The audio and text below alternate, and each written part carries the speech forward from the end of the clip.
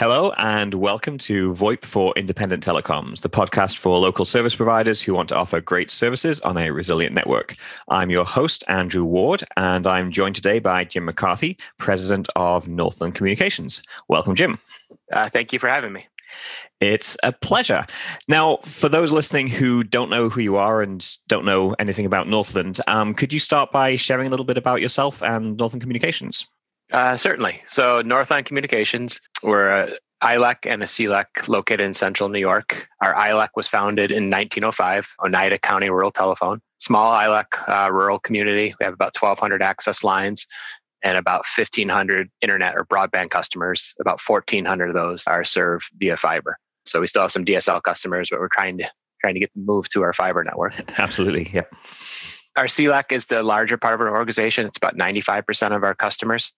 We focus primarily on business customers, and our primary markets are Utica and Syracuse, New York, and the communities that surround them. For a little over about the last 12 years, we've been building out our fiber optic network for our CLEC. It's about 600 miles in length, built into around 1,800 different unique buildings. And it could be a single business location or a multi-tenant type location. Excellent. Cool. Well, thank you. That's great. And that gives us a good picture. And I think you've been leading Northland for about the last 12 years. So I'm guessing that more or less coincides with the fiber rollout. Yeah. It's 2009. I became president, although it's a family business. I'm third generation. So I've been in the business my whole life. So 1905 was a great grandparent of yours or something along those lines? No, it almost started like a co-op. Community members started bringing the kind of connect some communities. And my grandfather started working for Oneida County Rural Telephone somewhere around 1920. Okay. And then ended up acquiring the company in 1926. Gotcha. Okay. Very cool. I love that history. So there are actually a couple of different reasons why I wanted to have you on the podcast. Partly, I wanted to talk about your recent experiences of launching UCaaS, which I think will be interesting to a lot of people who are trying to do that or are thinking about doing it. But I also want to spend some time later talking about organizational management, if you like, which I think will be really valuable for anyone listening who's leading a team or an organization within a company. So let's start though with UCaaS. As I understand it, you launched a kind of UCaaS service offering maybe around 3 to 4 years ago. Is my vague recollection? Is that right? Yes, we did. Probably about 4 years ago. Okay, and maybe to start, could you paint me a picture of what your service offerings looked like before you made that decision? So where were you starting from? Sure. So we were, as I said, we were a CLEC, and we provided traditional CLEC services, your local private network type services, as well as dedicated services, MPLS. We also sold and maintained Avaya phone systems. So we had a fairly significant base of equipment customers, as we referred to them. So that was kind of the starting point. Yeah. Gotcha. Okay, that makes sense. And so the Avaya PBX business, I'm guessing, is kind of lumpy. You'd sell a PBX every so often, you get some good revenue from that, and then you'd have the lower ongoing revenue from the circuits. Yeah, it was with the recurring revenue model on the services side, it was much more steady and balanced. And we're still in the hardware business, so you see the spikes, the peaks and valleys. Yep. So what was it that prompted you to decide to add hosted PBX and UCaaS to your service offering? Really, the market demanded it. We started to run up against it more and more, and certain customers have made the decision that's the direction they're going. If we had an offering, they'd be certainly interested, but we didn't. They were going to be moving on. So we probably did it maybe a little more reactive looking back than I wish we were a little bit more proactive in the decision. And it's a big jump, and probably a bigger jump than we even realized. So what were your expectations kind of as you were starting out when you thought, okay, the market says we've got to do this? Were you expecting it to be easy? What kind of timeline did you have in mind for getting that going? Well, we kind of took a hybrid step or half step into it. Right now, our Business Unlimited is our UCaaS. What we branded it, it's on the Metaswitch platform. But we started off a Avaya solution. We basically just virtualized the premise-based system. So it wasn't a true hosted situation. Each customer was truly its own instance, just that they were in our data center versus the IP office being at the customer location. So you went from selling them a Avaya PBX, which they installed and were responsible for, to hosting your own virtual Avaya PBX that you owned and selling them service off that. Yep, and more the monthly recurring model versus the upfront capital. Right. And I think it was a good first step for us because really nothing changed other than we did the work and we set the instance up in our data center. But from our technician standpoint, there was really not a significant learning curve as there was when we finally committed to moving full forward with this and then doing it on the Meta platform. Yeah, so you changed your revenue model and you gave the customers what they were asking for, but you didn't have to do a big technical forklift change in what you were doing. So why not stick with that? That sounds like a great solution to just stay with. Why did you decide to go further? It wasn't very efficient. Each customer has his own instance. So, I mean, you're still dealing with individual versus like with the Meta, it's a true platform. So, managing upgrades and those type of things and releases, you were still living that. And then it wasn't, the licensing was difficult. So it wasn't going to scale for us, that model financially. So we started looking at we were successful with it. We quickly put out about 1,500 to 2,000 seats. So the demand was there. And so we kind of proved the model out that was going to work. We just knew we needed a different licensing model. Yeah, that makes sense. And I think that's a great approach for anybody who's entering a new market or trying a new service is prove it out in a way that maybe isn't the most efficient, doesn't have the best margins, but validates that it's worthwhile, the bigger investment to get to the better endpoint. Yes.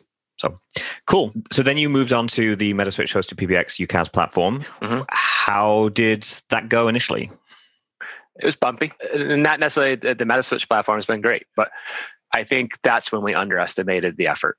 And we tried to jump in both feet, tried to do almost the RingCentral or 8x8 model where you ship the phones. And I think we truly underestimated, what was involved in that. And so it was a bump, the first year or so was pretty bumpy, but we learned a lot from it as well. So yeah, looking back, I wish it wasn't so bumpy, but I am glad that we pushed it further than we normally would have, because we learned, all right, what works, what doesn't work. We learned what our customers truly value in our offering above and beyond just the product. They value us showing up, us being there and holding our hands more so than the product itself. And so I think when you try to compete with the national carriers, you're competing against their strength. Right. And so I think unintentionally, we were minimizing our strengths by trying to compete.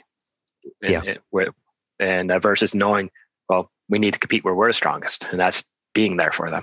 Yeah, I think there's two really important lessons for anyone listening to this that you've just brought out. One is, walk before you can run, right? This is a hard thing to do, to launch this complicated new product. And you've got smart folks in your team. I've met them, I've worked with them a little bit, and you are doing all the right things. It's just that taking on a huge, complicated change is a bit overwhelming. And so, yes, trimming back a little bit and offering something simpler that you were confident in was a great step along the way. And then, your second point, this idea that you have to play to your strengths, and that as a local service provider, one of your key strengths is that you are local, that you have people locally, that you can show up in person to do an install.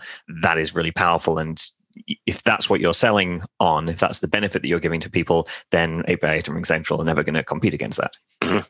And then when you came and visited us that one time, one of the things that you said is simplify it. You're new. And at that point, being a small company, we don't like saying no to our customers. So you want to bring your own phones? Yeah, we'll figure it out. You want to do this? Yeah, we'll figure it out. And I think your advice that really rang home to us was, especially when you're starting off, you need to standardize and you need to simplify it. And that's hard, particularly because that's a tension between those two things we just identified. On the one hand, you're local, you're personal, you want to say yes to your customer. On the other hand, you're just getting started, so you need to have something simple. And those two things are in tension at that moment. But you did it. You managed to figure it out. Yeah, we learned the hard way because we were trying to do everything to everyone. Yeah. So fast forward a little bit. You worked through some of the early issues. It sounds like you did, simplify the solution a little bit. Had a defined set of phones rather than allowing the customer to bring whatever phone they had. How did things progress from there? Did you run into any other issues as you continue to expand and scale? Yep. The pandemic. Once we just determined that we need to be in front of our customers, you couldn't do that anymore. And so, just the nature of the world everyone's lived through the last 14 months, we had to do things remotely. And that we ran into some challenges as a result. Through Metaswitch, through their generosity, we were able to offer free Max UC licenses to a lot of our customers, but we're spinning those off remotely.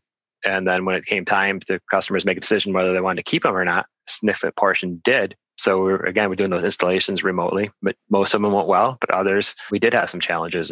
And when we got out, we could get out there, well, there was poor cabling, or there was things that had we had the opportunity to be there up front, the experience for the customer and certainly the experience for our team members would have been much better. Yeah. It sounds like almost being unable to operate in your normal way during the pandemic highlighted the value of your regular approach of when you couldn't do it. Yeah. It also highlighted the value of the UCaaS product. Mm-hmm. Of course, yes. Prior to the pandemic, even though it was a UCaaS type product, people were using it like they're using their phone systems to make and receive phone calls for the most part, or get your voicemail to email, but they weren't using any of the advanced features. April forward, we do 5,000 to 6,000 a month. Yeah. So this UCaaS product allowed us to be in a position to meet that demand. Where a pure premise-based scenario, we would not have been able to respond for our customers like we did.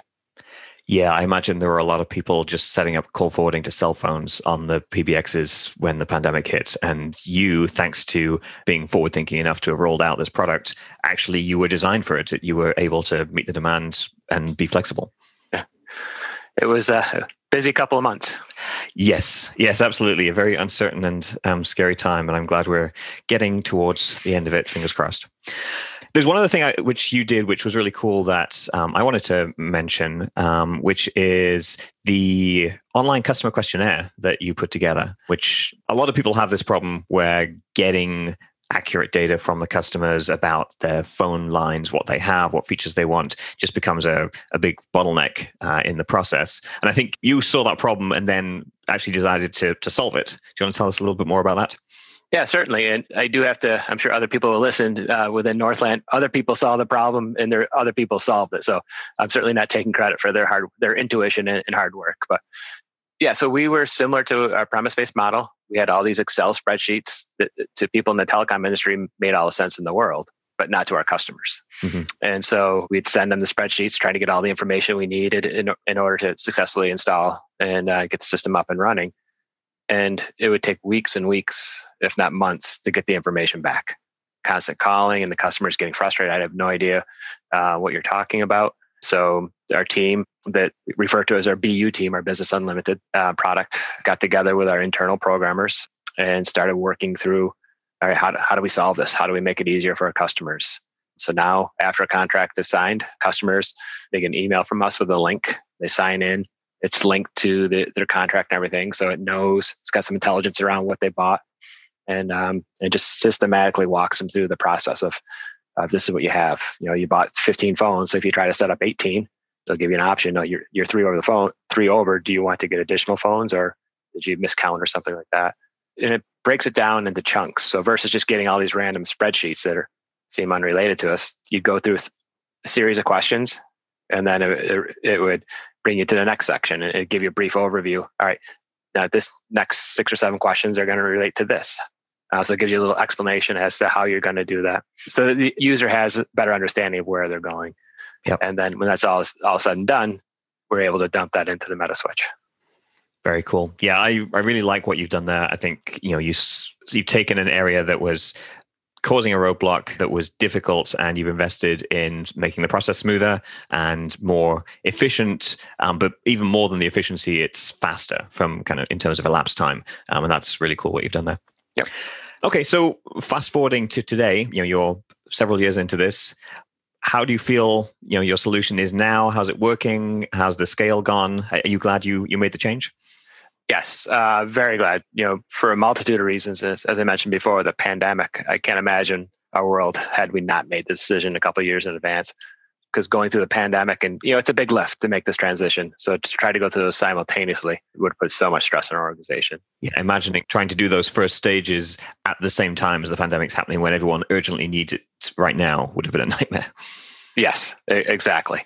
Yeah, so it's still tough, but each day we get a little bit better at it. We're adding more features and those type of things, and just working through it. And yeah, it's certainly been a success. Yeah, we're certainly not looking back, and glad we made the right decision. Excellent. Well, thank you for sharing that. I really appreciate hearing the story, and I think that will be valuable to others listening. Switching gears a little bit.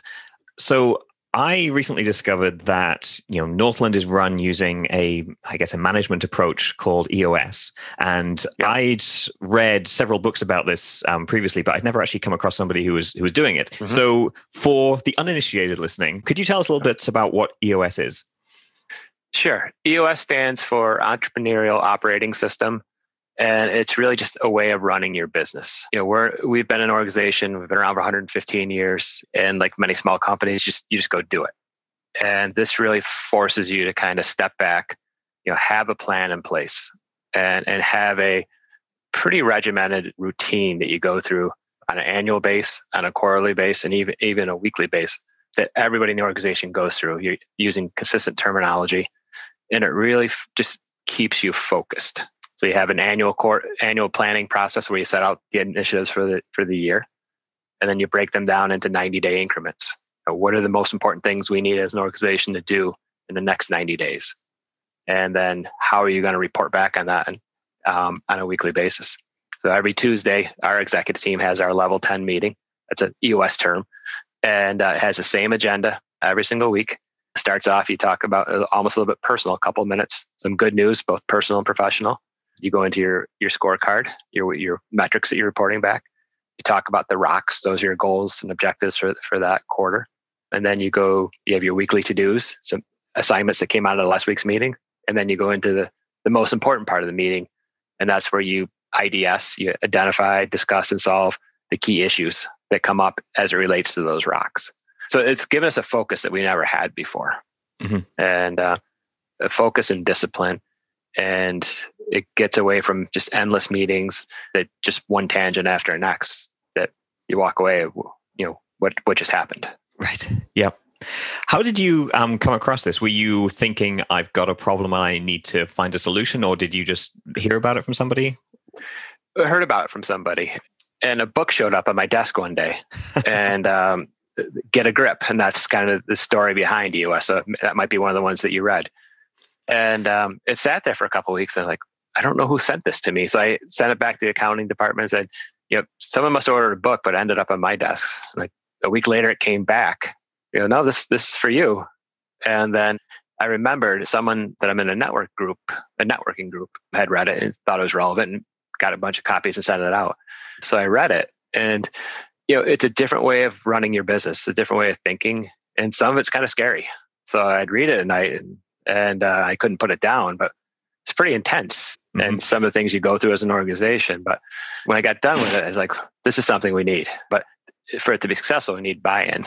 Right. And so I got a dozen other copies. Your executive team, your leadership team is no more than 4 or 5 people. There's 12 of us on this team right now. So everyone will have a role here, but we're all agreeing to this will be a smaller executive team to move forward. And the team was on board. They recognized that, how we were operating right now wasn't getting the things done that we needed to get done.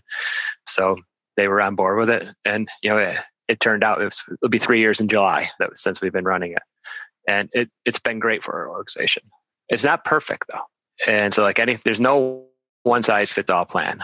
I think there's other plans out there, like one-page business plan, I think is one I'm aware of. Mm-hmm.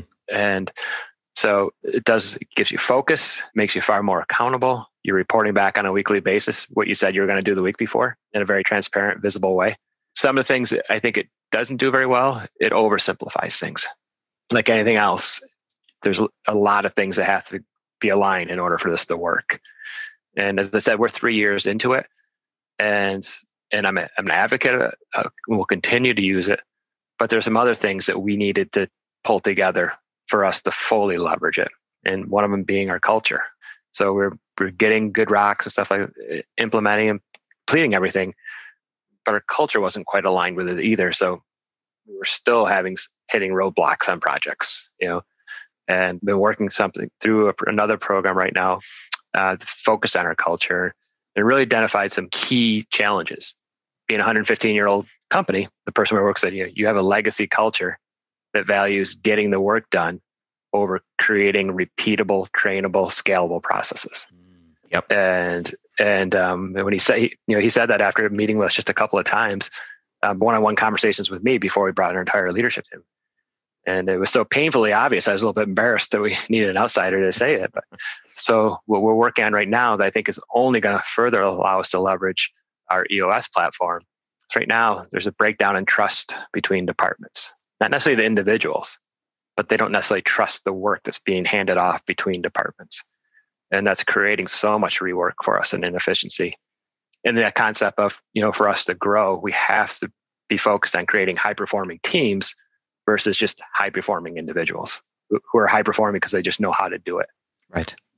EOS didn't necessarily solve that. And so although it's been a huge benefit for us, linking this piece together with EOS, I think is really going to be the trigger point for us.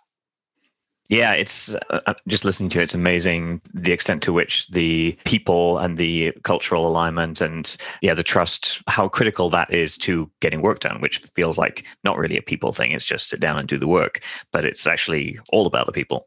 Yep. Yeah.